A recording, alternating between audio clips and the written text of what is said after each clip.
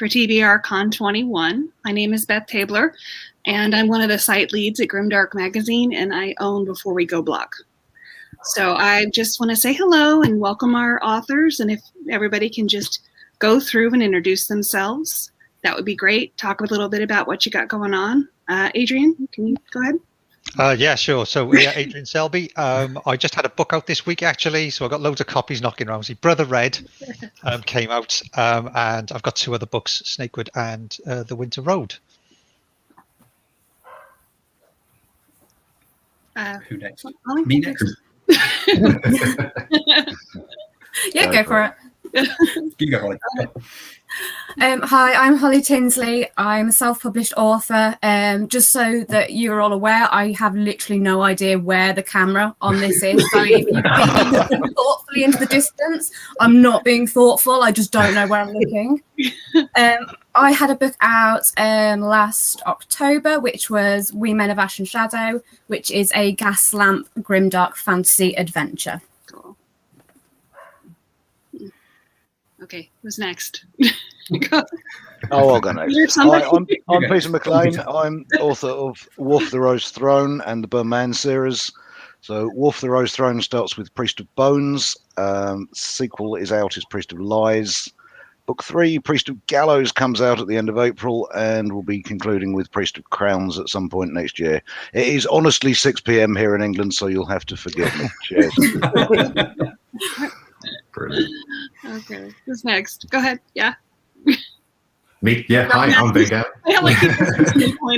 You're all in different orders. It's brilliant. Hi, yeah, I'm Bengali. I'm an author of dark and epic fantasy, most known for the Emaneska series, the Chasing Grace trilogy, and then recently, as of just before Christmas, came out with the new Skeleton Chronicles series, which starts with Forever King. And yeah, that's me. Okay.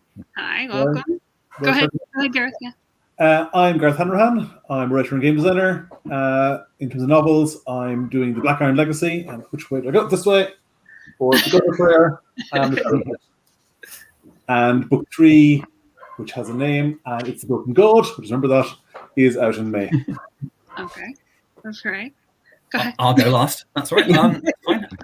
I'm G.R. Matthews. I'm Jeff Matthews. It makes it easier. I've written loads of books, but Stone Road, Forbidden List series, and some sci-fi in the Corin Hayes. And next book is called Seven Deaths of an Empire. It's out from Rebellion and Solaris in June. Okay, wonderful. Welcome, panelists. I guess we can start with just why grimdark. You know, what attracts you to the genre? It's not exactly the most cheerful genre. I was going to say the mass murder. Yes.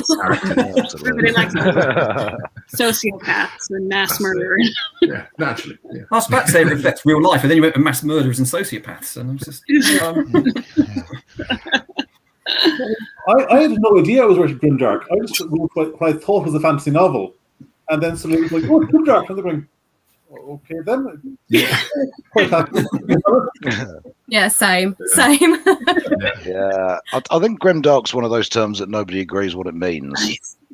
So it's a difficult question to answer because we're all going to have a different definition. I mean, for me, what I like about what I think of as grimdark is that it's low fantasy. It's more the sword and sorcery kind of. There's not a great deal of magic. You don't get dragons and elves or whatever, and magic is something unusual and to be feared. So. As my dear friend R.J. Barker once said, grimdark is fantasy for people who like history but wish a wizard had been there. And it's that kind of thing. You know what I mean? It's more about characters and setting and human actions than it is about the fantastical, I think. Yeah, I was a bit like Gareth. I hadn't heard of the term grimdark. I wasn't aware that it was a thing, so I just wrote a book about mercenaries who necessarily are morally dubious at the best of times. And yeah, you know, with all the drugs in my book and everything, you know, it all seemed to make perfect sense to me. And then, you know, then I started reading Joanne Abercrombie after I started writing Snakewood, and it's just like, oh yeah, okay. And then I understood that this is where it would fit, and Orbit guided me in that respect as well. So yeah, all of a sudden I'm a grimdark author out of nowhere. So. Who knew? Who knew? Yeah. It's a rabbit hole. Like everybody has a different perception of what grimdark actually is. Yeah. Yeah, I think Peter's right. It's to do with the tone and the setting, isn't it? Rather than you don't set out to write sociopaths and mass murderers. Absolutely that. Yeah. But you kind of it's just what comes out, and it's the tone that reflection of life and the struggle that people go through. Yeah. You just put into your tone of your book, and people call it grimdark. I don't know. It's a hard one to define for anybody, I think. Yeah. Well, I think it's definitely dragons and elves out of mine now. Peter said that. I was just thinking. Don't let the site down, Jeff. Don't let the site down. Yeah, I think it's like dipping into the darker side, because we're all kind of fascinated with, also the rubbernecking of dark news stories and things like that. Even though we find it kind of grotesque and horrible, it's kind of, I don't know, we have this ghoulish interest in it. And I think, we all know that those areas of society exist. So, why shouldn't they exist in fantasy? That dark, drugs, maybe no dragons apparently. But drugs, abundant violence, things where no one's really safe at any given time. And I think, it's kind of that window into that substrata of filth and evil. We're sort of, fascinated with. Truly just feel good books is what you're saying. Absolutely. Generally feel good. Yeah. Ages 6 and up. Just feel good. Simple for everyone. All right. What would you say the #1 misnomer is people have about grimdark? It's depressing, I suppose. Yeah. Yeah. I think the number one misnomer to my mind is that there's a sort of universally definition. I always thought the term grimdark originally came from, as far as I know, from Warhammer 40,000, where the grimdark features is only war. And initially I interpreted it as this ridiculously over the top, utterly unrealistic level of grimness and darkness, where we must the great clock ticks every day and we must grease it with the blood of 40,000 men. Yeah. So I've written for Warhammer. That's not actually far wrong. If it's allowed to be more to be realistic, down to earth fantasy as opposed to ridiculously over the top sort of Gormenghast doom. Yeah. It seems more on a human scale, or at least individual scale. Even though it might feature across continents and it might be wars and things like that, but I think it does kind of bring the focus down, the smaller the lens, into kind of human struggles. I wonder if one of the problems is people think that the books are going to be full of characters you won't care about, just simply despicable characters and awful characters, and who wants that? They're not expecting to find maybe compelling characters or characters who are very human, I suppose, with flaws, but nevertheless have qualities that you can, kind of get behind, or characters that are compelling, if not lovable. And so, I think maybe they expect the protagonist to just be just dreadful people, and and that puts them off. And obviously that clearly isn't true. I like the idea that grimdark is more human. It's like people are stinky, food is bad, the king sucks.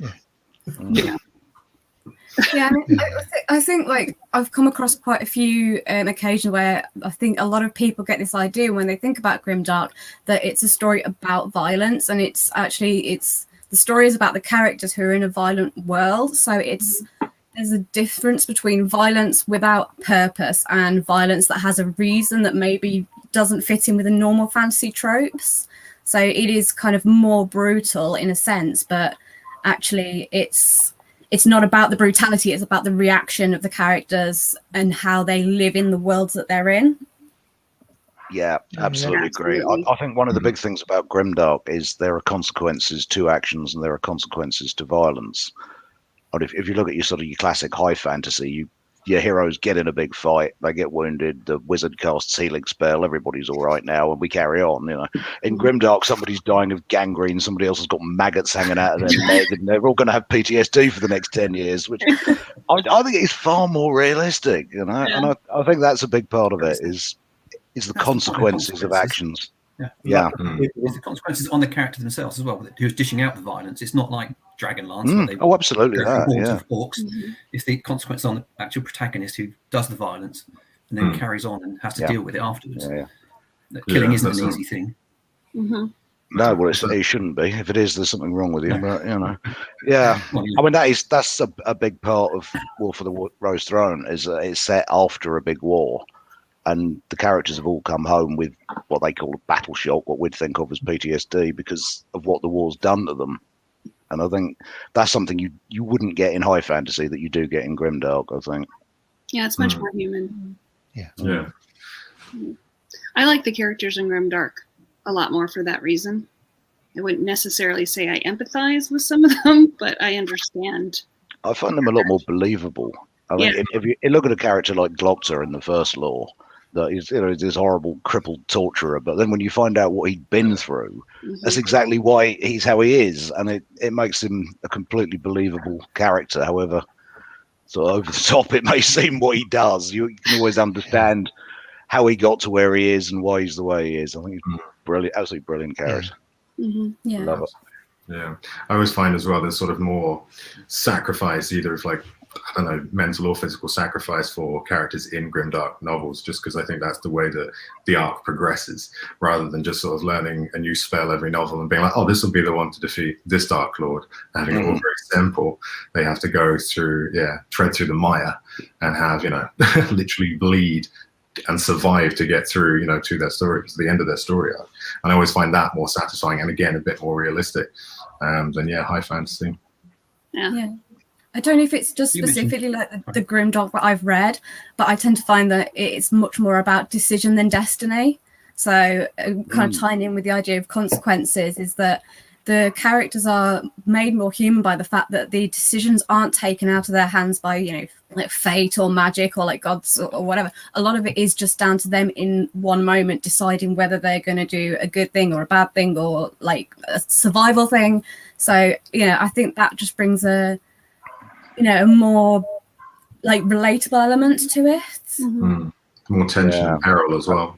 Absolutely. I think chosen ones are difficult to relate to on a realistic level. The sort of you Rand al'Thor destined to save the world kind of character. You think, well, I don't know. But you look at your average Druss the Legend, say, he's doing what he does because that's what he believes in and he chooses to do it, not because destiny says he'll do it. And I think that feels more human in a way. I heard something really great describing Grimdark. It was, high fantasy is who we want to be, but Grimdark is who we actually are. I like that. Yeah. Definitely. Quite a depressing thought, though, to be honest. I'm one dark bastard. As you said, the characters have agency, they have choice. They choose to do things for certain reasons versus, they are compelled by a mysterious force outside of themselves to save the world. There's a place for both in fantasy, but that's why I like Grimdark so much. I think it's Ben's point, isn't it? Ben mentioned safety earlier. The characters aren't safe in the Grimdark world. In the world of high fantasy, they're safe, they're chosen, they're going to get through to the end and win out with the day. In Grimdark, you might lose the character halfway through the book or in the first chapter.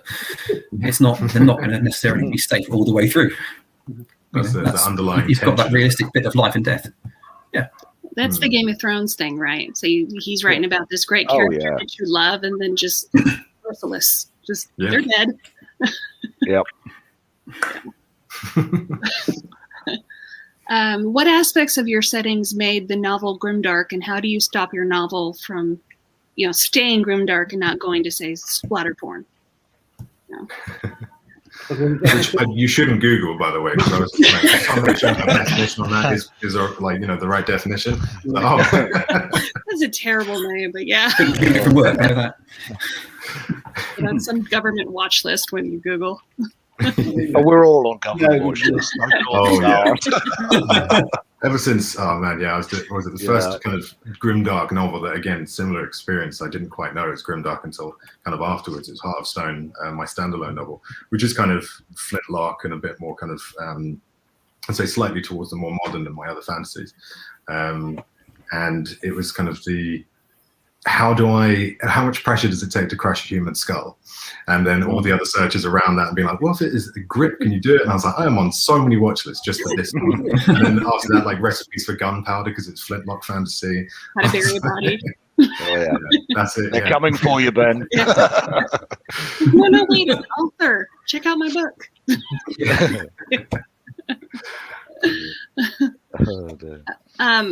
have a question from Jody Crump. I always wonder if a lot of research goes into portrayal of things like PTSD to make it as realistic as possible. That's a piece of it, isn't it? Well, yeah, I mean, it does, because it's a real thing. I mean, you're writing fantasy, you're making stuff up all the time, but when something is a real thing that affects real people in the real world, you've got to do the research. I mean, I spoke to a lot of former police officers, prison officers, serving frontline battle soldiers. I hope I got it right, is all I can say. I've been told by a couple of ex-servicemen that I've had a fair job of it, so best I can do. But I think, yeah, with something like that that's actually serious, you do owe it to people to do the research, definitely. I hadn't actually planned on mentioning it. It's not a subject that I particularly talk about a lot, but it is kind of something that I don't hide behind. Is I actually had PTSD myself for around 8 years. So I kind of gone through the experience of having PTSD, going through the therapy of it, and a lot of kind of my own experiences went into creating the main character of John Vanguard, who is the protagonist in my book. And a lot of the ways that he reacts and his experiences are derived from literal experiences that I had myself during that time. So I completely agree with what Peter said. It's so important to not only get those experiences right so that they're represented well, but also to make them individual to that character as well, because it's such an individual experience to go through. So yeah, it's massively important. Definitely. Yeah. Do you guys ever use sensitivity readers for that purpose? I have, yes, I've used them. Not under that name, but I guess in talking to veterans and getting a feel, and kind of, I guess, yeah. I have a few beta readers that I trust in sort of bringing up those issues, or if there are any issues. Okay. All right. You see that one of the qualities of a grimdark story is that it largely contrasts with other types of fantasy books in the casualness that the violence happens. Less the casualness, more the consequences. Like, in any fantasy book, you can have random sword fight. Yeah. But in Grimdark, you're going to linger a bit on the fact there's a body there and there's this guy bleeding out and complaining about it, as opposed to another novel where it's they slew the bandits and they were defeated and they rode on. Yeah. No, I agree. I think the violence in Grimdark is less casual than in Lord of the Rings kind of thing, where we rode through Gondor and slaughtered 10,000 orcs and on we rode kind of thing. And you think, well, okay. But, if you've just shivved a man in a back alley behind the tavern and are now covered in guts and blood and trying to get home without being caught by the city guard, it's going to be on your mind, isn't it? You know what I mean? I think it's only casual. Yeah. Casual violence is a strange term. I think some books where there is hideous violence, like Anna Stevens' famous testicle scene, it's not casual. There's nothing casual about that. Yeah, exactly. So it's not a casual violence. Still not over that, Jeff. Yeah. No, never mind. Yeah. We never get over it every time. I'll then adjust themselves. It's not done casually. It's done for a purpose. Yeah. Go on, Adrian. Yeah, Taya Amundsen, the main character in The Winter Road, she's it starts with a kind of she's thinking back to kind of what happened, which you catch up with later in the book because it's kind of present, and then it goes back in time and it alternates.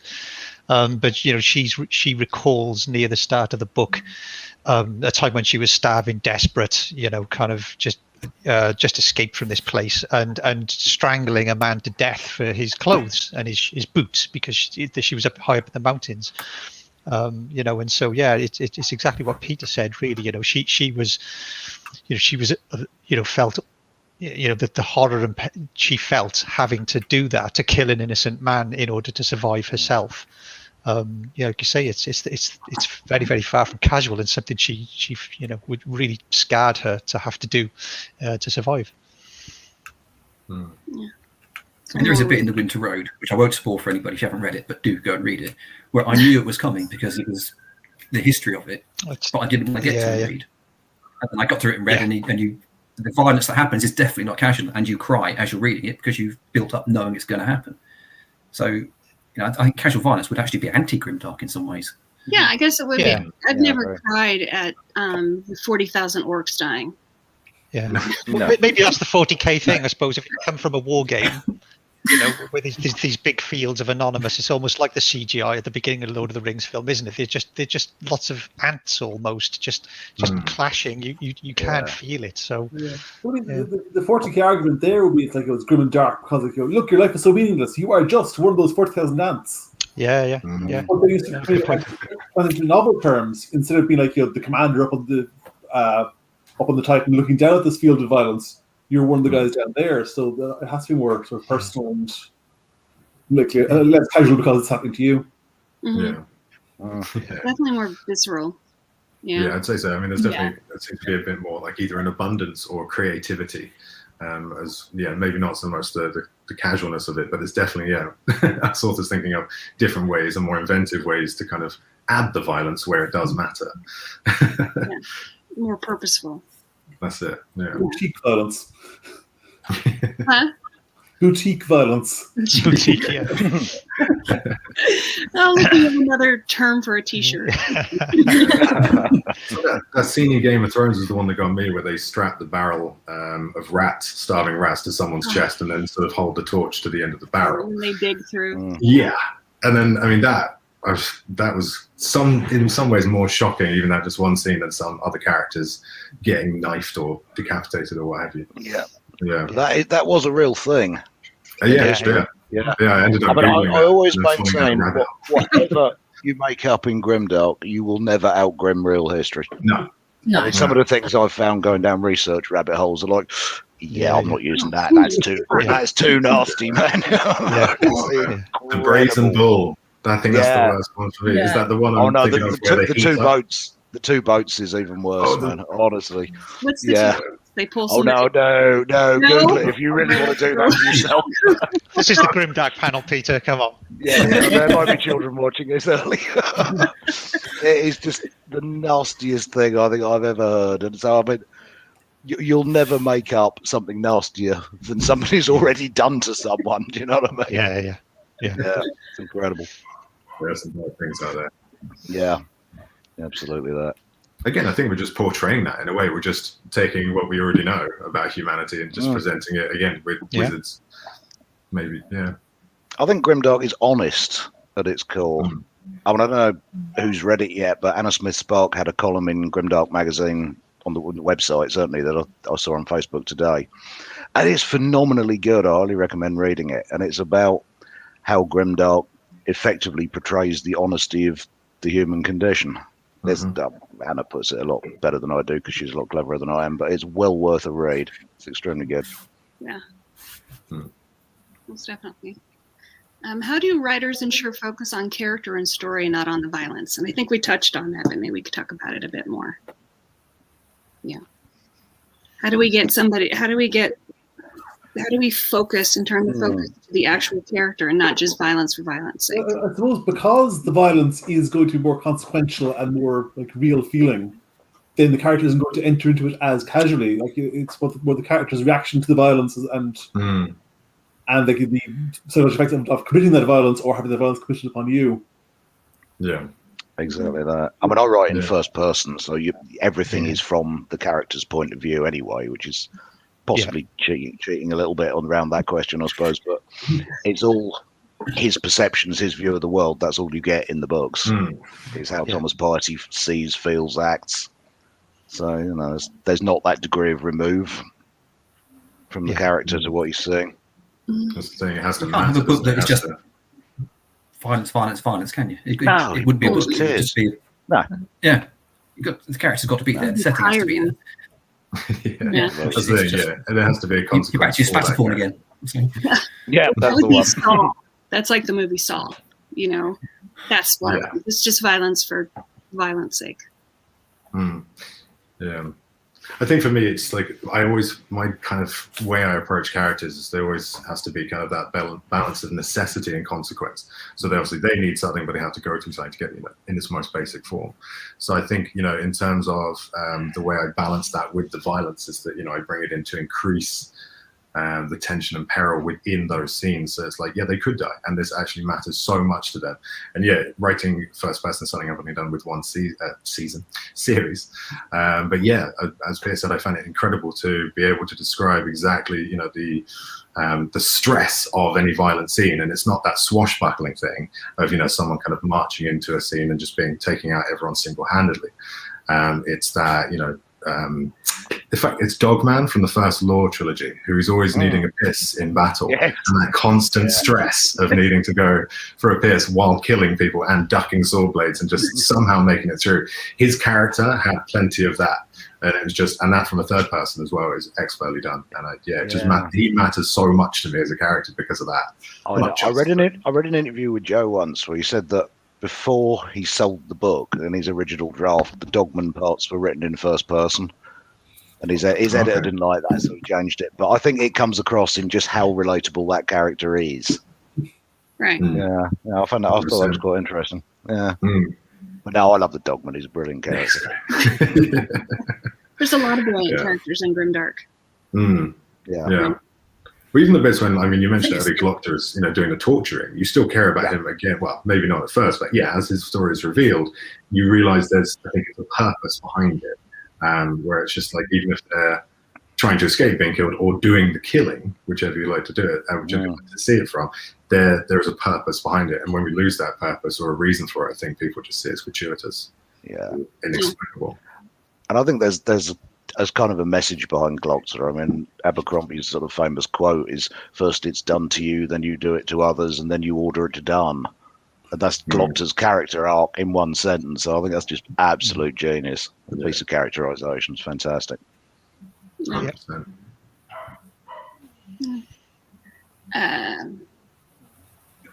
See, why do you think Grimdark has come about as a genre? Has it always existed in its current form, or has it developed recently as like a reaction to Tolkien? No, I think Robert E. Howard was pretty grimdark with the Conan stuff. Yeah. There wasn't a word for it then, but yeah. You look at the end of Lord of the Rings. That's grimdark as any, isn't it? The Scouring of the Shire. Children of Hurin as well. I read Children of Hurin, and that was just bleak.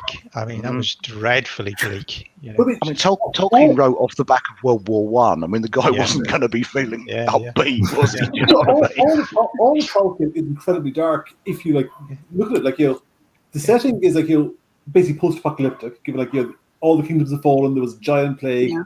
The Dark Lord has won. He's just mopping up the world. Yeah. Characters. Only one character actually dies, but there's this sense of threat for most of it. The main character gets PTSD and he can never be happy again. Yeah. But it's all told in this heroic, happy tone because the Hobbit's thing. If it was told first person from Aragorn's perspective or Boromir or something, it'd be a very, very different feeling book. Be sure if it was Boromir's perspective. Exactly. Yeah. Aragorn talking about how my notes say let Gareth talk about Tolkien. But the whole premise of that world is it's the decline into dark. It's a slow edging into the shadow, and everything is dark within it. Just the hobbits are maybe a little bit of light within, because even the elves are leaving, aren't they? Yeah. It's kind of the end of the age of legend and the transition to the modern world, isn't it? In a way. But he aligns over all the the ugly bits. The orcs are slaughtered and their bodies disappear. No one goes to the bathroom.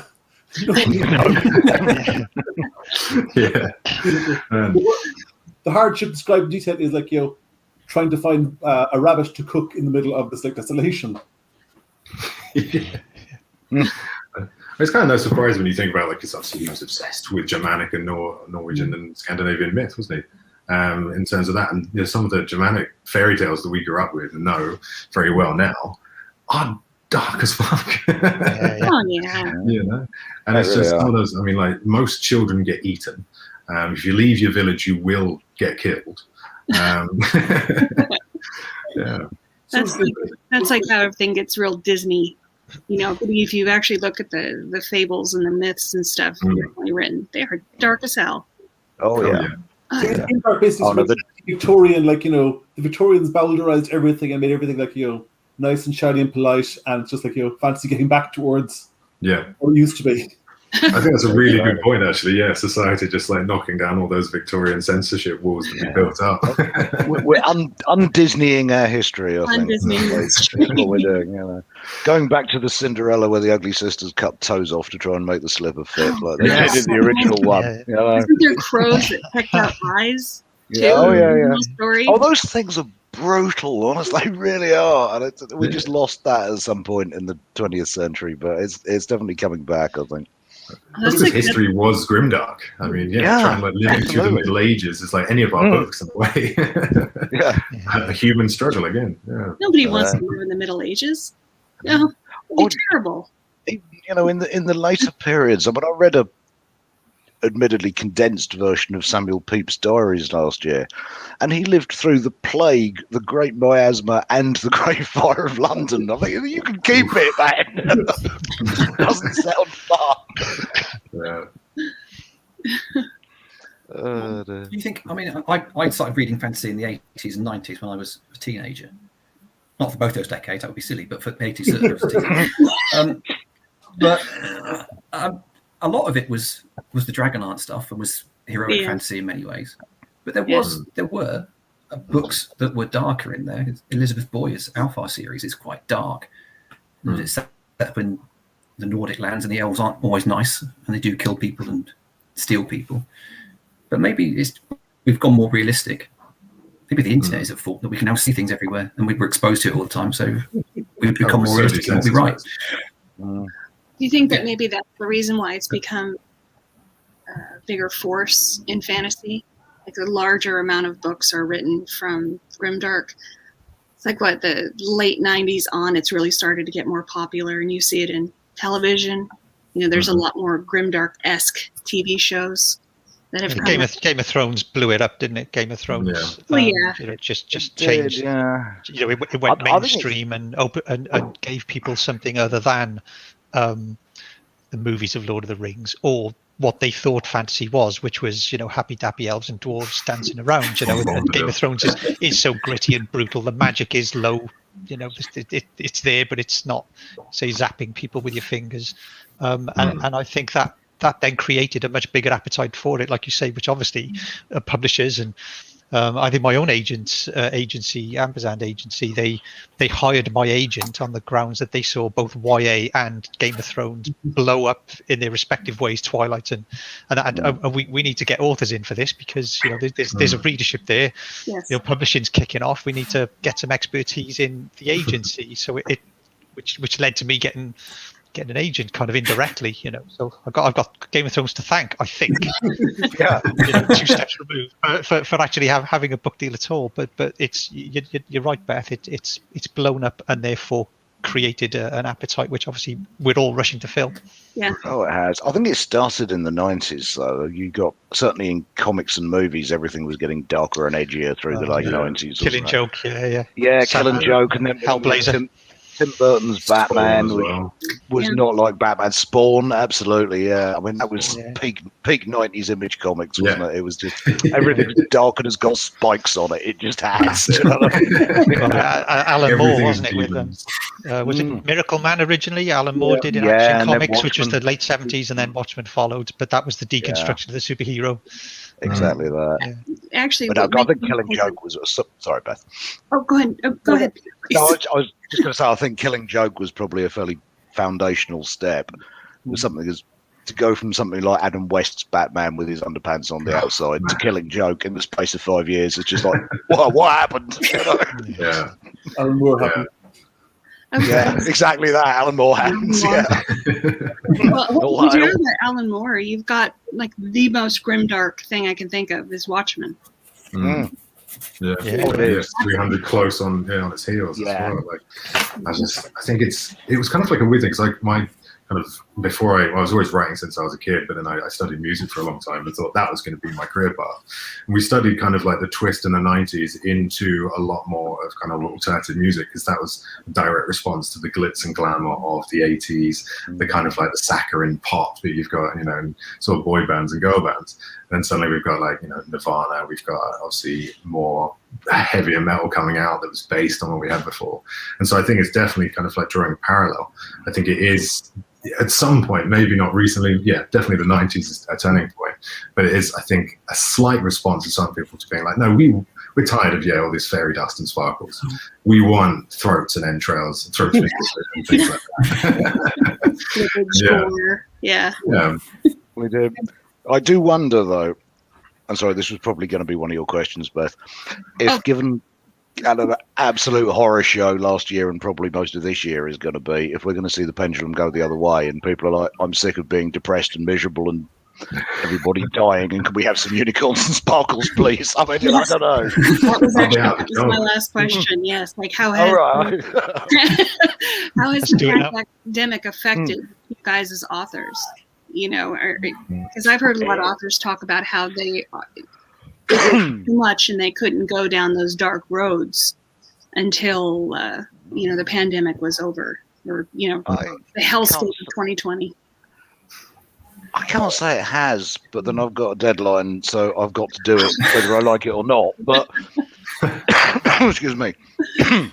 I'm very fortunate. I work a corporate day job, so I can work full time from home. And we don't have, our children have grown up and left. So, you know, we haven't got kids under our feet. We've got a homeschool. I've got a home office. I never leave this room. Basically, I do my day job in this room all day, and then I write in here in the evening. So I am a prisoner in one room, which is an annex on the side of the house. You can see it's also my gym. So there's a shower room at the back. I don't know why the wife still lets me in the house, honestly. She could push food through a hatch or something. But other than that, it hasn't really for me. I mean, I'm fortunate. I don't know anybody personally who's been seriously ill with COVID. I mean, my stepson and his family have had it, but I don't know anybody that's been hospitalised with it. But I get for a lot of people, it must have been absolutely impossible for the last year. What about the rest of you? Yeah, I would happily go down dark roads if I had time. Just like between like homeschooling and reading. Like, Twitter is grimdark these days. Like, oh, okay, another box. Doom scrolling. Yeah. Like, bear witness to history. I don't know. I wonder about people that go back to escapism and sort of going, this is unrealistic. Like, I've seen there are no happy endings. I can't accept this. It's possible. Yeah. I don't know. Yeah. I expect escapism would be like really, really like wacky escapism, or I could like sort of artistic and like poetic, and like people won't even attempt to have any level of realism, like just like magical portal fantasy. And actually, portal fantasy, I think, will be the next big thing. Just pure escape. Yeah. Depends where the portal goes, right? Oh, yeah, back to 2020. Oh man, but yeah, that was the worst portal. I think it's kind of weird because I was writing like a strange kind of project last year. There was not quite a novel, but either way, very mysterious, I know. But it was based in 1666, obviously the plague, the Great Fire, and the plague years as well. And it was alternate kind of history fantasy. And I just found myself, as soon as March last year came around, I was like, nope, not writing this anymore. Just noped right out of it. Nope. Yeah, I just shoved it to the side. And then, so then plague has kind of made an absence, and themes of that nature have made an absence from my work. And then more humor has crept in, more dark humor and things like that into my works. And then, but yeah, personally, I felt this kind of like layer of, I don't know, just angst, I suppose. Not in like a kind of, I don't want to say depression, because it's weird to self-diagnose yourself like that, but just, this angst that kind of stopped me writing for a couple of weeks through like March, April, and it's kind of doing it again in January. It might just be January blues, but yeah, just that kind of distraction, that layer of distraction was there, just kind of making me want to, hunker down, play Xbox more, just not do anything creative. Yeah, I know what you mean. The first lockdown was hardest. Yeah. Oh, it was. It was a more of a lockdown in the UK, wasn't it, than we got now.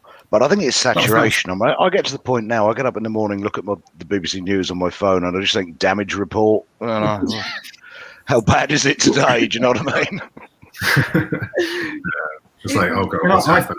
Yeah, in the US or whatever. The first lockdown was hard to start writing. I just got my contract and agent and sorted out. I knew what I was doing, and then I didn't know what to do next.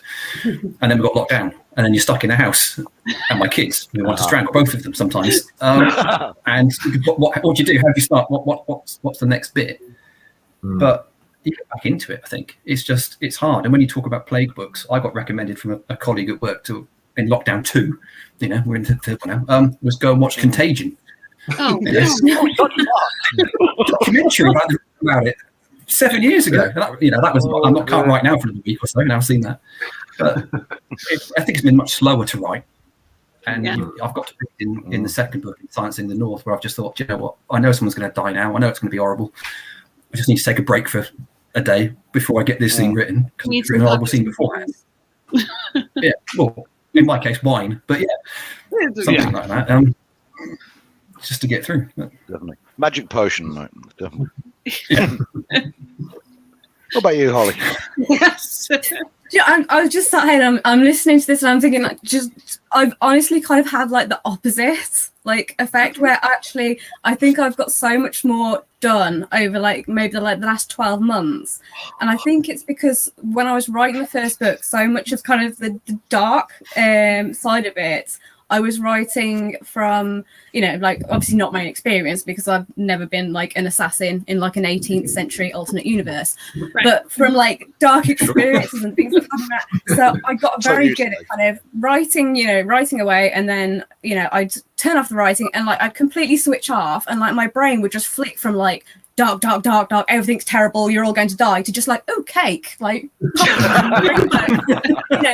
kind of feel like I've been training for the past couple of years for this lockdown, because I just completely switch off to it, and I just kind of crack on with whatever I'm doing. So I think I've written more this year in the first kind of this kind of last 12 months than I did in probably 2 or 3 years running up to it.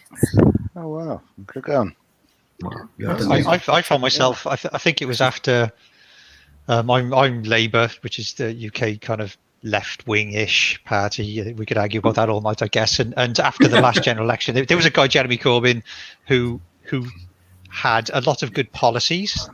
We can feel how you want about the guy, but there were a lot of great policies and everything, and there was a lot of hope at that point in time. And then he lost this election, and then there was all the pandemic and stuff, and I was doing a bit of doom scrolling and all the rest of it. But for me, it was like, you know what, I can sit here doom scrolling and whinging, or I can actually do something. And so I actually got signed up to my local Labour Party. I'm going for local town councillor now in May in the by-elections. Nice one. Cool. But it's manifested in, well, if I could do something for my community, if I could just make a difference. It's all about being a hopefully decent person, and otherwise, virtue signaling how awful everything is to my bubble. But actually, can I sort out the local community centre? Can I, help organise, things, that the people need around me, in this neighbourhood. And so I thought, so I've done very little writing. There's other reasons why I haven't been writing, but that's how it's affected me. It's almost like I've wanted to do something in reality. At the same time, I think there's a stronger desire than ever to tell stories about people who, won't take this anymore. People who aren't necessarily going to make everything right, but however wrong it is, they're going to hold course, and they're going to. I'm standing for this good thing, and even if it takes me down, I'm not budging, and I feel like I need a bit of that from my characters. And so, do they make it? Is a happy ending? It's not particularly in my books, but you've got Brother Red and Winter Road have got two female protagonists, and they've got a moral core, even though the stuff that happens to them, they have very little control over, but they bend, but they don't break. And I've needed that, so I needed to read that or experience that, Yeah. Well, no, good on you. Awesome. I agree on the theories of like of rebellion and things like that, and just needing something to stick to, and found that creeping into my books, like the book I was writing last year. I'm more interested in though, and I think Adrian, it's kind of this: is this your ploy to ruling with an iron fist? First, the local council. We'll start slow. And suddenly, this grimdark lord. It's now the invasion begin. Yeah, I've been saying on my your lawns. saying on my WhatsApp groups, vote for me, Telscombe Town Councillor, and I will hold Wall Street to account. There will be hangings if you don't mow.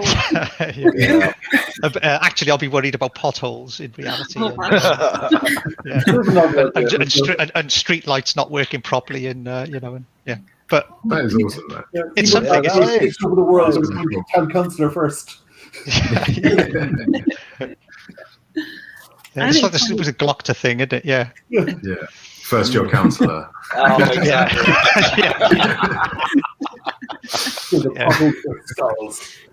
Brilliant.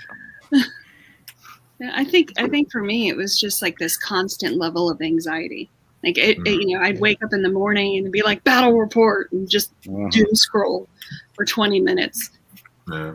And I found that how I read there's a lot of pandemic books. That's really big. I don't think I can review these. Wine or puppies or kittens or whatever. I have a different reality than I suppose, because I have to go into work every day because I teach and work in safeguarding, so I'm there a lot with kids and other adults and listening to parents and all that kind of thing. So I'm always out, whereas a lot of other people are always in and they can't go anywhere. I think that for me, I have a different reality than a lot of other people because I'm there every day, because I'm out of the house every day.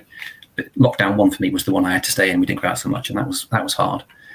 I didn't realize how hard it would be on me not to go out and see people, because I hate people generally. I'm a social battery that runs out very quickly. But actually being out is a good thing for me. But I understand other people having that anxiety and that worry and those fears. It's difficult. But there you go. That's me. Very good for introverts. Was that introverts unite separately at home? That's the one. Yeah, maybe over Zoom if we're feeling particularly outgoing that night. I'm more worried about like actually going out after it's all over. Like that's the bit that scares me, because I feel like I've acclimatized to being in the house now. So I've just got like these horrible visions of like walking out and trying to like open my car door with a fork or something. I've forgotten how to exist in the world outside. I've completely forgotten how to socialise, I must admit. I mean, I'm still using the car occasionally to go and get groceries or whatever, so I haven't forgotten how to drive yet. But you've got to drop me in a crowded pub 3 years ago, and I'm like, what? It's full of people and I don't like it. I've completely forgotten how to do it. It's weird. I think the socialized thing is very important. It's going to be very strange, isn't it? Yeah. Did anyone else become a doomsday prepper around March last year? A little bit, actually. Is that just me? Yeah. There may be supplies laid in. The Reddit prepping thread, like on Reddit, they have the prepping forum, and I'm just like, oh yeah, I'm gonna do that. There's a people with a bunker in Indiana and a machine gun, though, and we can't do that in our countries. I was close. I bought a machete and some other knives and things, and then made myself a go bag. It's partly like a wilderness camping bag that then could be used. That's what could be a bug out bag. Yeah. That's it. Yeah. Right. I know I have a lot of toilet paper. There's been quite the run on toilet paper in the U.S. That is the weirdest thing. We had that here as well. Of all the all the things people panicked about worrying out of, running out of, even, you know what I mean? Toilet paper. I mean, bread, I would understand. Frozen, canned things that will last for years. Toilet paper. Everyone with bidets was laughing. It's just the most ludicrous thing for people to panic about ever, isn't it? I don't understand it. I mean, in terms of like lessons I've taken from the last couple of years for writing, like my bad guys have become stupider, and people have become stupider. Oh, dear. That you're used to these complicated, intricate plots to rule the world. And in my last book, Main Village, is just this really strong guy hits things a lot. I did it perfectly well.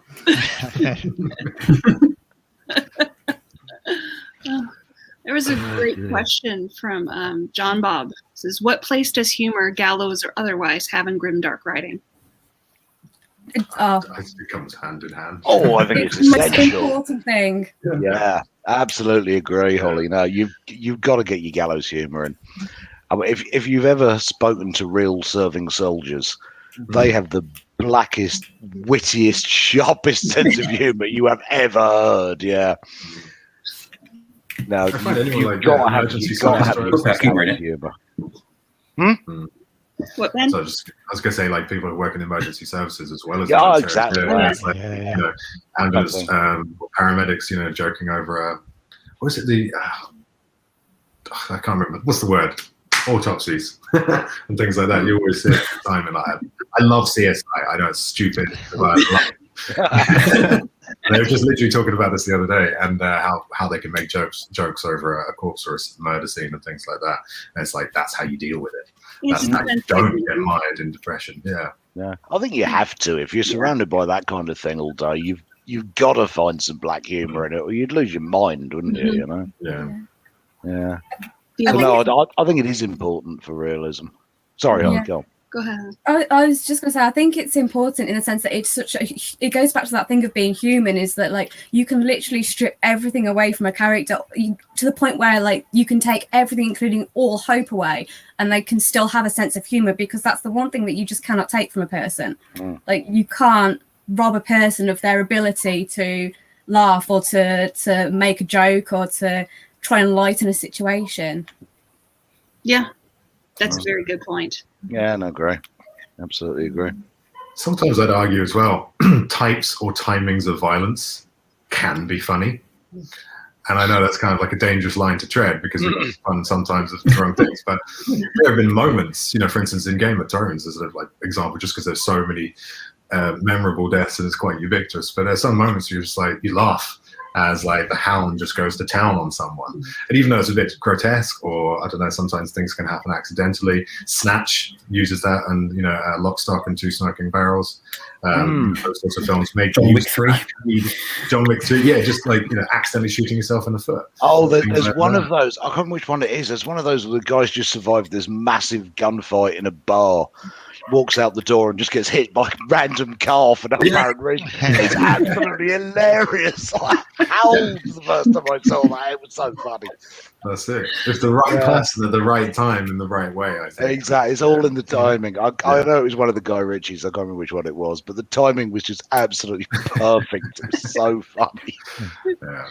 I have something like that. When I went and saw Titanic in theaters, and everybody's crying and stuff, and the ship is going up, and then they have the scene where the dude falls off the ship, holding on, and he falls off and he tumbles and he hits the propeller. Hilarious. Oh my god! I laughed so hard I started crying, and I was only in the theater. Just all these crying people around me looking at me. It's hilarious. It was just the perfect bit of dark humor. I don't think it was not even intentional. It was just perfect little bit of dark humor in a very dark scene that just... That's a good litmus test for whether you like grimdark, actually. Just watch isn't it? Yeah. Is this thing funny? Yes, no. Here's a book. Yes. May I interest you in? You'll love it. Oh, man. I think the characters have to have humour, have to laugh, have to be sarcastic, have to have the gallows, the dark humour. Otherwise, they're not characters. Yeah. Definitely. People's villains have to be believable people.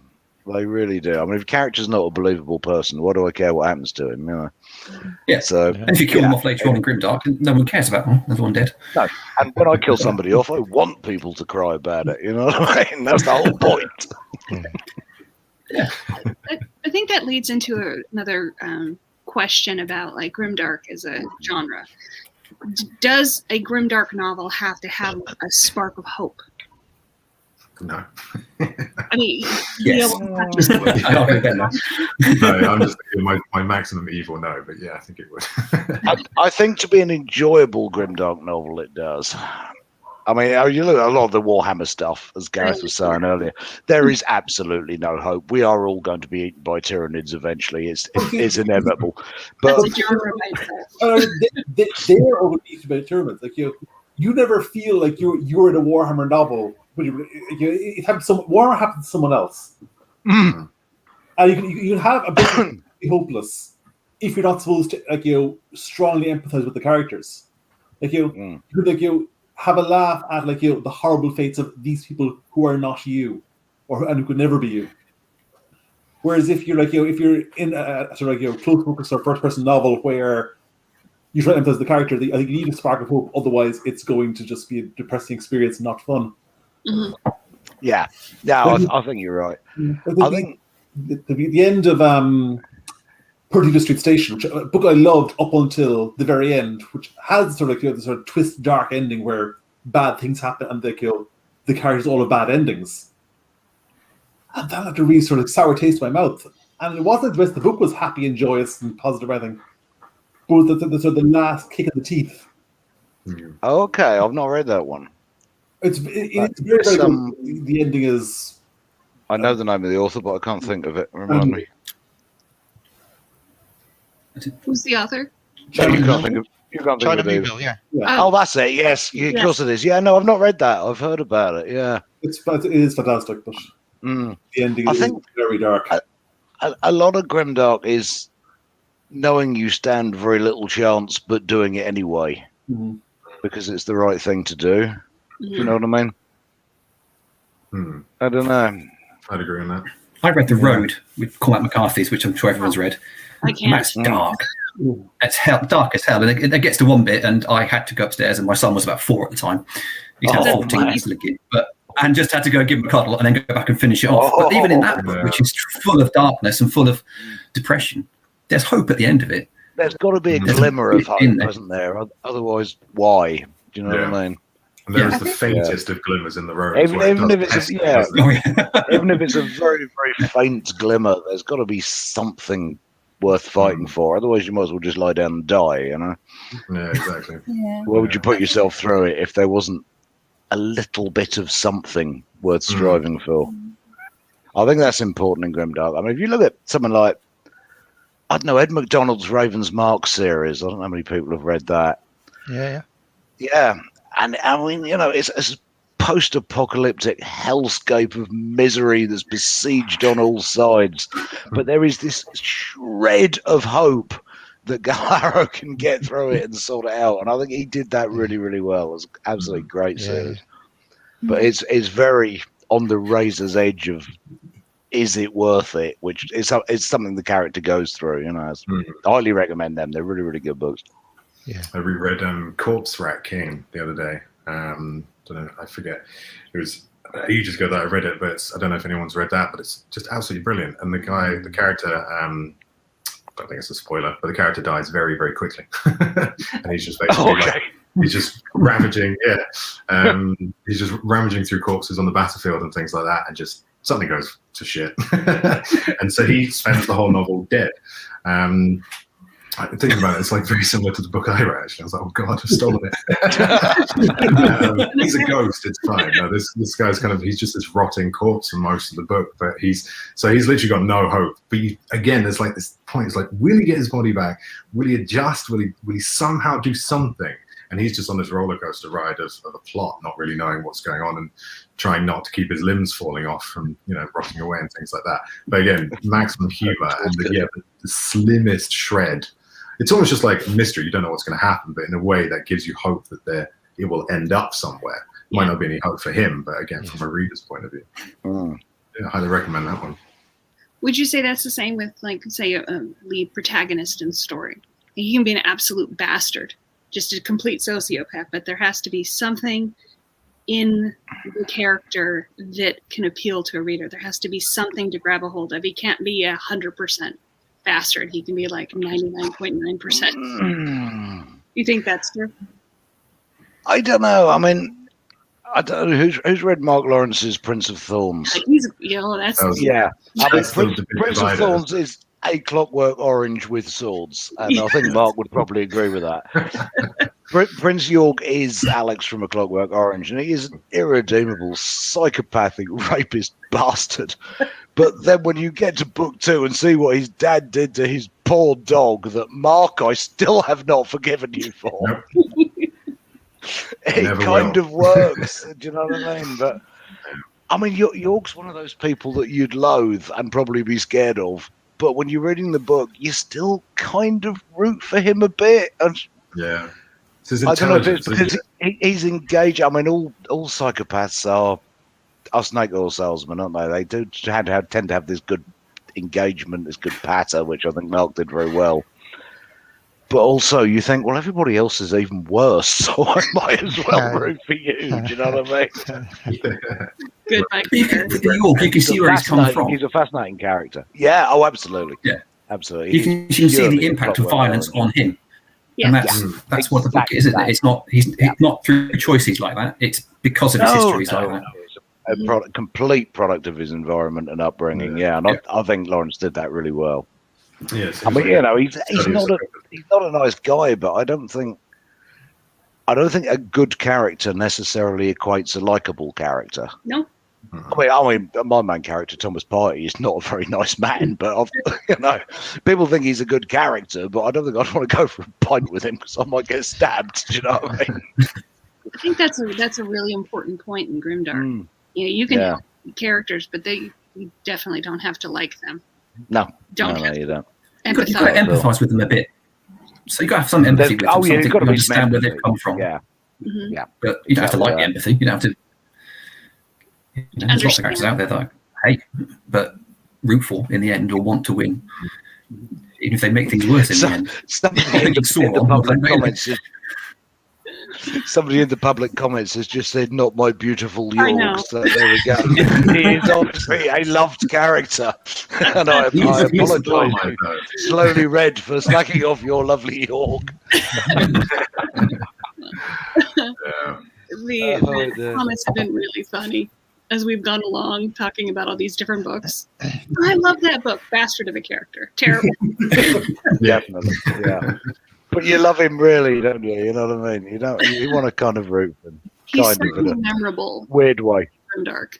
And I think that's it. It is memorability, isn't it? If you get acquainted enough with the character that you remember. I mean, that book must be, I don't know, 10, 15 years old now. But we all still remember him. And I think that is the mark of a really bloody well-written character, is that 10, 15 years after you read the book, you still remember that character, whether you like him or hate him. Lawrence has made it feel like a real character, isn't it? A real person. And I think that's probably all any of us can really aspire to, is to write about made-up people that feel real, you know? And Mark is paying us later for all this free publicity as well, so that's right. Yes, he is. Yeah, absolutely. He owes us several beers now, and also to resurrect that damn dog. But that's never going to happen. Do you think that there is a trend in Grimdark for more realistic fight scenes, slippage, gore, and why? Does that go back to the like first-person point of view and it's more of a visceral experience? I think so. I mean, I'm going to shut up because I've talked too much, and now the people have a go. But yes, I think there is. It's that beautiful radio voice you've got, Pete. I've got a good face for radio, I've been told, Ben. Yeah. But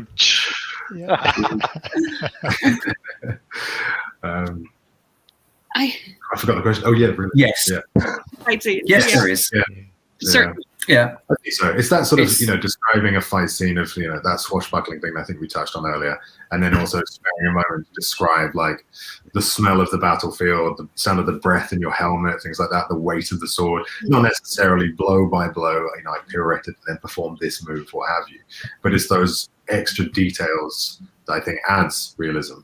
I think with enough detail or kind of reason behind it, I think you can make anything like realistic-ish. But yeah, I think that's how, personally, I think the books I've read and the way I'm writing is leaning towards, is just bringing those extra sensory points that just deepen everything. And yeah, without bogging people down in details, because that's the worst. Yeah. So I'm going to ask Holly a question because she was there last night. She's there for me. She's that way for me. I mentioned something last night about a child and a knife in that panel. Remember what she said about? She was talking about that in lots more books now that the violence is that a child can still kill you with a knife. Basically, it doesn't matter. Yes, it was. I think I already loved her anyway, but I think at that point, she became my hero.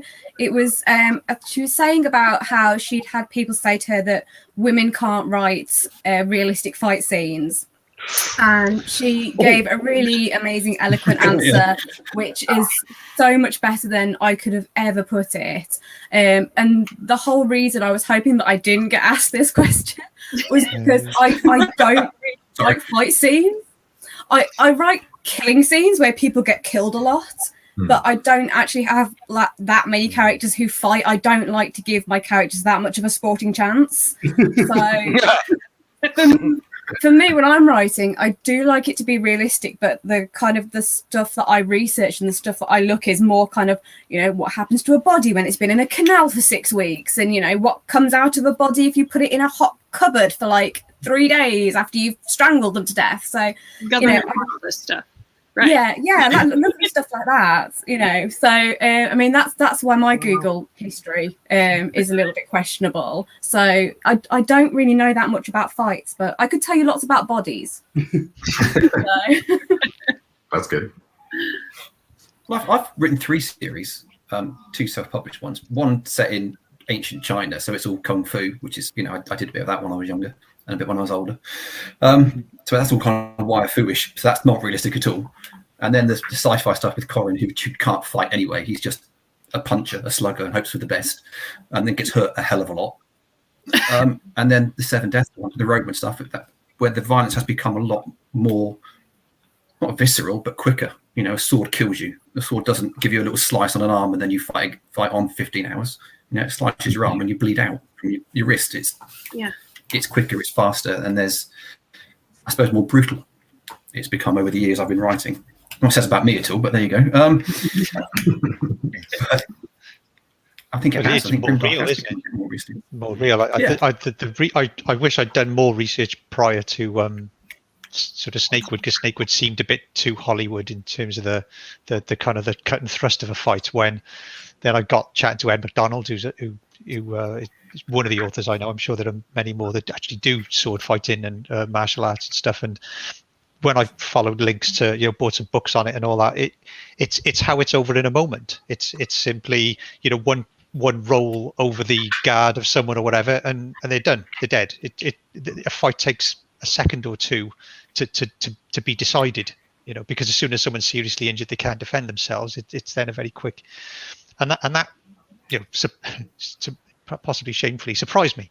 I thought, but I saw some of these things happen. I thought, these engagements are over in a flash. I mean, you couldn't write a fight scene as such, because they're just you one mistake, you're dead. So for my hero to get through this, they're going to get through this really, really quickly, actually. And so to go back to the earlier point, the great bit of advice I was given was the mechanics of a fight. The movements that are made is actually incredibly dull. It's the emotion, it's the feeling of being in a fight, the fear, the gut wrenching kind of, and I made a video game ages ago. So I'm a video game producer, and we made a game called Black for the PS2, I think it was, and Xbox One.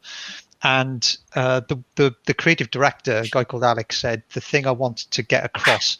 It was called the Empty Room, and he said when he went to Los Angeles or whatever, and you can go to a range and shoot guns. He said shooting a gun is terrifying, it's just terrifying to hold something that is capable of killing someone or whatever. He said, so I want us to shooting a gun in an empty room to be an incredibly powerful and breathtaking experience before we put some soldiers in front of you trying to shoot you back, like Call of Duty or whatever. And so we focused a great deal on the way it would move, the sound of it, the audio became really important.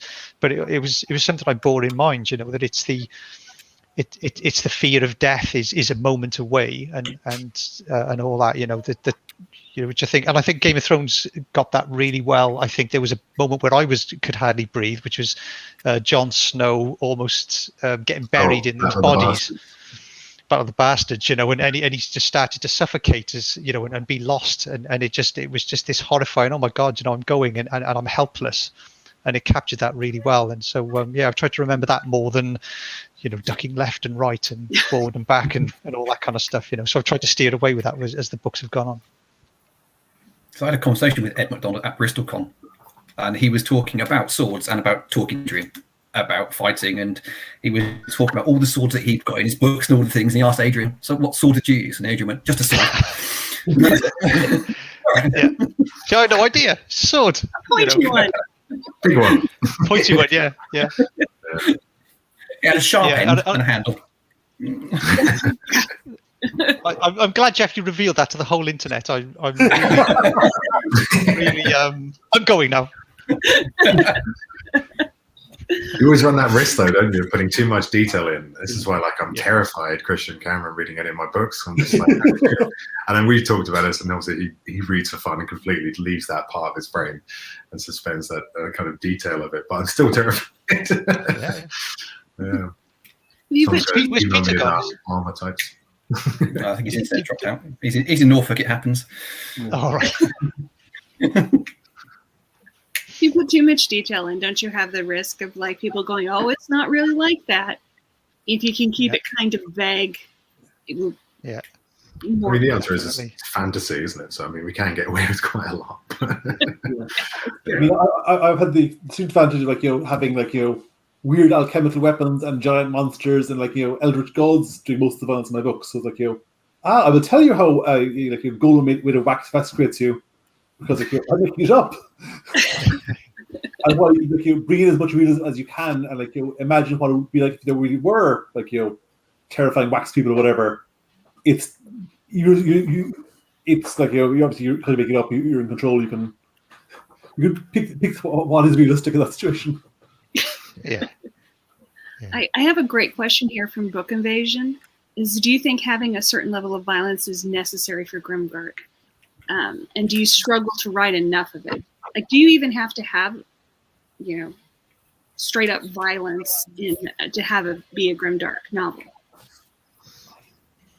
God, I'd say no, but it's but only because the one book I'm thinking of, which is the Buried Giant, Kazuo Ishiguro, if I pronounce that right, has no violence in it as such, but is really, really dark. And the ending to that book, a few people have said, well, the ending was rubbish. Actually, the ending, I'll never forget the ending to that book.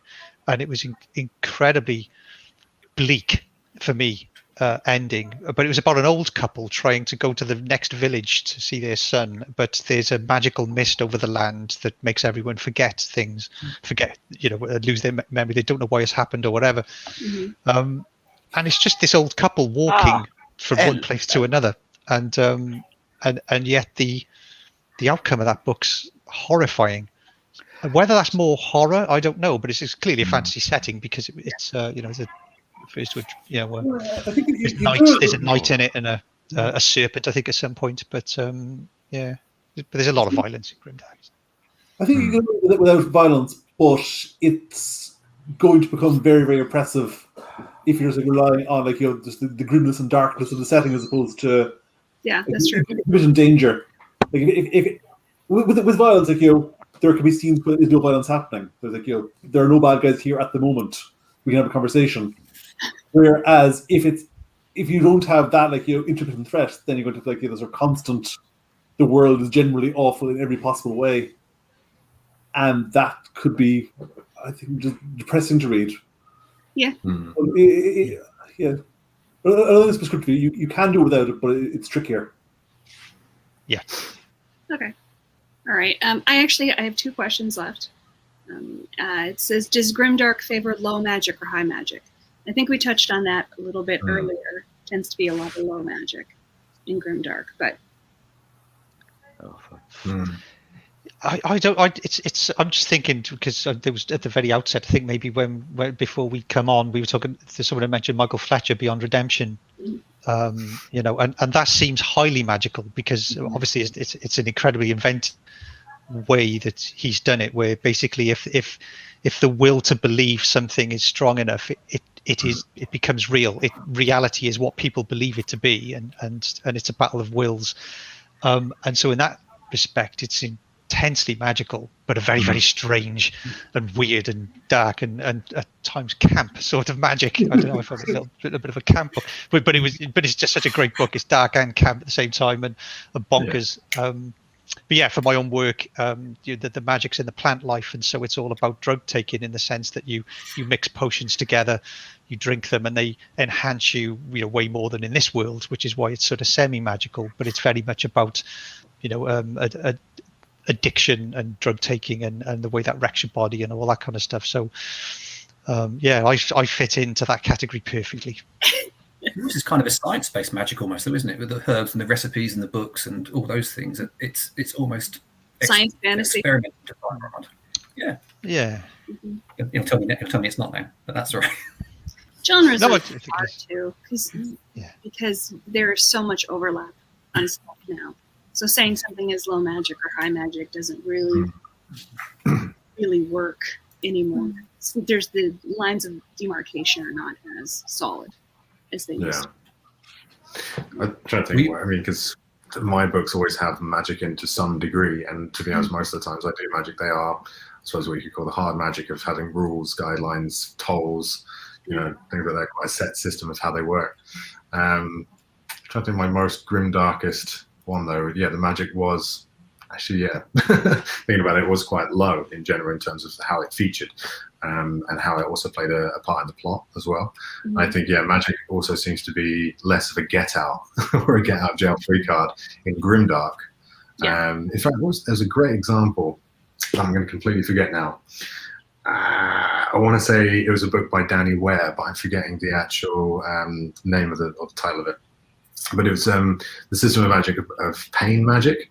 So the main character had to cause themselves pain to be able to summon the magical power. And obviously, the more pain you can summon, we're talking a quick, punch in the gut, slap in the face, things like that to yourself. It's sort of that self-infliction, and it was fantastic. And I thought that was really kind of very grimdark magic system. Yes, definitely. It's like violence again. It's a question of consequences. Like, just as in in fights you can't get away with in Grimdark, you can't get away with you slay him and he's gone. Similarly with the magic, it's not fire and forget. It's like there's a cost to the spell. There is repercussions for everything. Yeah. So magic becomes less powerful in Grimdark to a degree. I don't know. I'm thinking about Raistlin and Dragonlance, which I go back to, is powerful. It becomes a god at the end, doesn't it? Spoilers, sorry. But it wasn't really like but in Grimdark, the magicians, I suppose in Gerald Cromwell's one, they have power, but it's rarely seen. But mostly magic is lower powered. I mean, I had to Google what high magic and low magic was whilst at work today. Amongst all the kids, quick, see what comes up. But to get an explanation of it and just make sure I understood it, but some of it mentioned about monsters, and back to Peter, who's not here now, dragons and elves not being in things. And Nicholas Eames' books are full of dragons and elves and orcs and all the monsters in D&D. So I don't know if it does or not. That was a good answer there. I don't know in the end.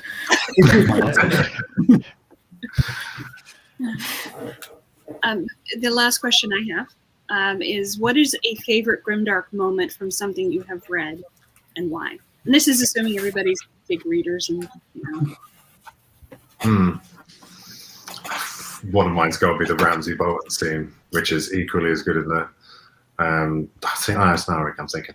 That's more film. I realised my notes. I'm wrong, but I've got to say, if I can go into TV series, it's got to be the Ramsay Bolton scene.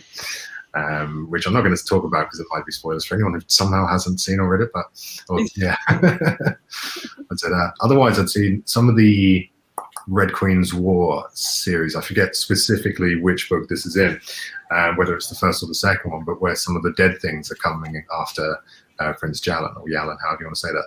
And they are just the most disgusting, kind of terrifying. It's very horror. But they're just kind of, the undead kind of rising out of the ground and chasing him. I think those are really well written and, yeah, foul creatures.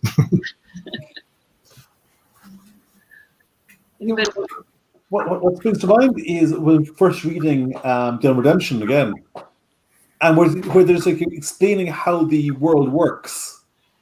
I remember going, no, I don't want to read this. This is like, just too weird and disturbing.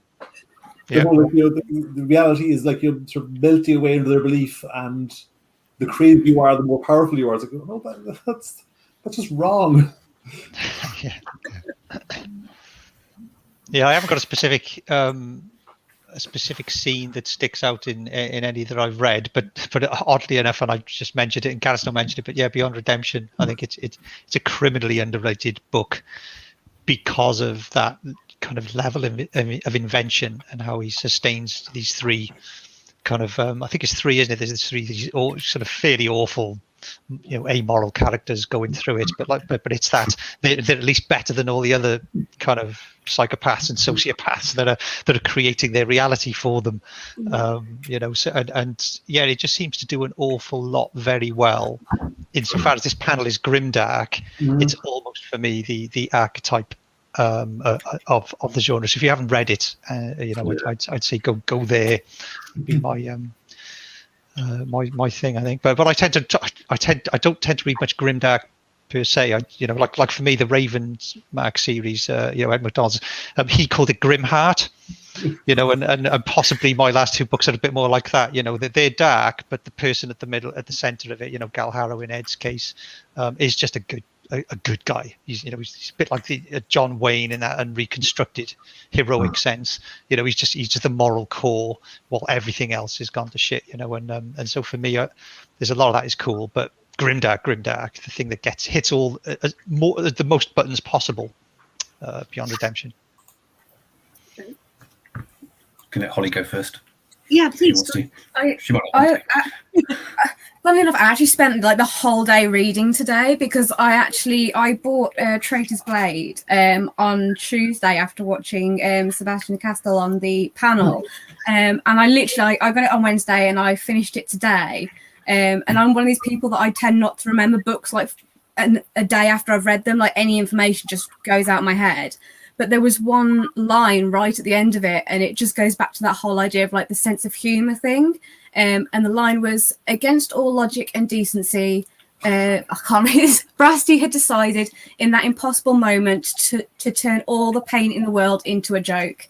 And like just that line absolutely like hit me. And I was just like, that's exactly like what I needed to see right now. Like with everything that's going on, I wanted to see all the pain of the world turned into a joke. And I was just like, it was just chef's kiss perfect. I will embarrass two people on here. I've read Adrian's books, and that scene in The Winter Road, which is coming, and then you get to it and it hits you, is dark, it's horrible, and it's also beautiful to a degree, if you can say that about that scene. It's wonderful.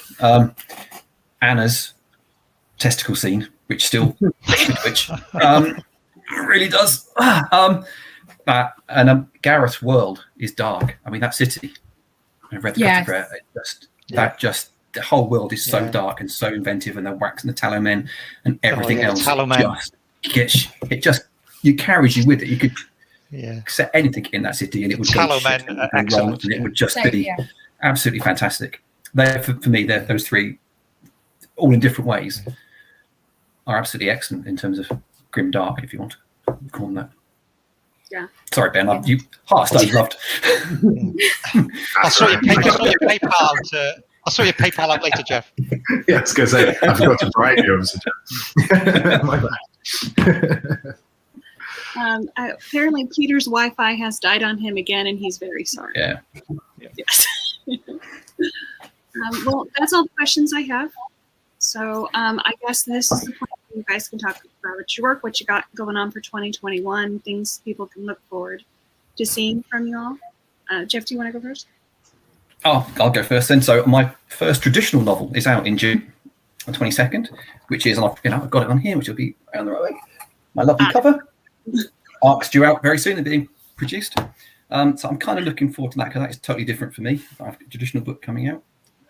Doing the copy edits for the last bit now, and I've just finished writing the sequel to it, which is off with my agent, which is also Adrian's agent, to see what he thinks of it. And no doubt I'll get some feedback saying it's either good or needs reworking. I don't know. We'll see. It's exciting. Holly?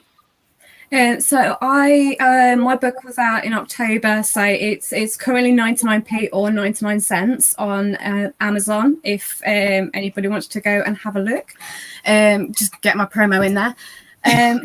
This year I am going to be writing the difficult second novel, which is the current working title and may not change. Please keep it. So I don't honestly think there's going to be much else that I will be focusing on, like fiction-wise, but outside of fiction, I did go through a period where I was writing a lot of gaming and pop culture and TTRPG articles and blogs. So this year I'm going to put a focus back on that as well. So hopefully get a few more of those out and try and pick that up again. Okay. All right. Gareth, what do you got going on? The third book in Black Iron Legacy, The Broken God, is out in May. I'm supposed to start another trilogy this year, which I must find a title for. And there will be the usual slew of tabletop gaming books out as well for me, but that's a whole other panel. Okay, cool. Ben? What am I working on? Currently doing 2 books at once, which is kind of working, but it might be a mistake. So yeah, I'm writing basically the sequel to Forever King, so book 2 of the Skeleton Chronicles. Book 2 is called Heavy Lies the Crown, and it's a good old classic, sort of grimdark quest sort of novel. I'm going Norse. I'm continuing the Emaneska series, which was quite grim, without even knowing it was grimdark. So I'm trying to turn up that dial to make it really grimdark, but also keep the Norse and the dragons. So yeah, working on that one. Also working on or co-writing a book with David Estes. So that's the second one I'm working on. Currently called Blades of Tarlena. Again, might change, but yeah, it's kind of fun. It's kind of like I'm pantsing for the first time with that, with some plotting in the background. So it's been really fun to do that. Otherwise, just stuck inside, causing mischief on the internet and making videos. I love the cover of that book. Thank you. Yeah, very cool. Plug it. What's that, sorry? Did you do the cover, or did you? It was kind of. It's mostly Pen Astridge, who I know some of you will know. She's great, great designer, and great artist. So yeah, that was kind of, I would say 90%.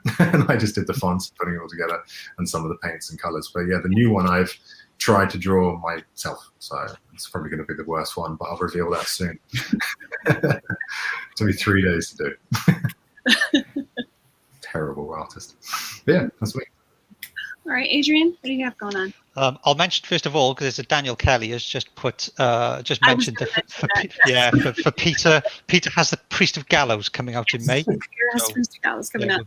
Peter, shout out. I mean, it came out yesterday in the UK. Brother Red, the third book set in the world that I created for Snakewood. So that's out now. And then there's Nothing for a Good Long While. I've been doing some groundwork on a potential series, but quite when that comes, is ready for even my agent to see, let alone a publisher. That feels like a long way off. So I'll just I've got nothing to talk about beyond Brother Red right now. You got a red brother. From Nick Bradley. I think one of the best parts of these panels is your TBR stack just keeps getting bigger and bigger and bigger. Yeah. All the time. All right, well, that's all I have. I just want to thank the authors for taking some time out to talk about Grimdark with us for this panel, and thank you for everybody coming out to watch. And this panel should be available pretty soon on YouTube. So Thank you very much, and I had a great time. Thank you. Thank you, Beth. Thank you. My pleasure. All right.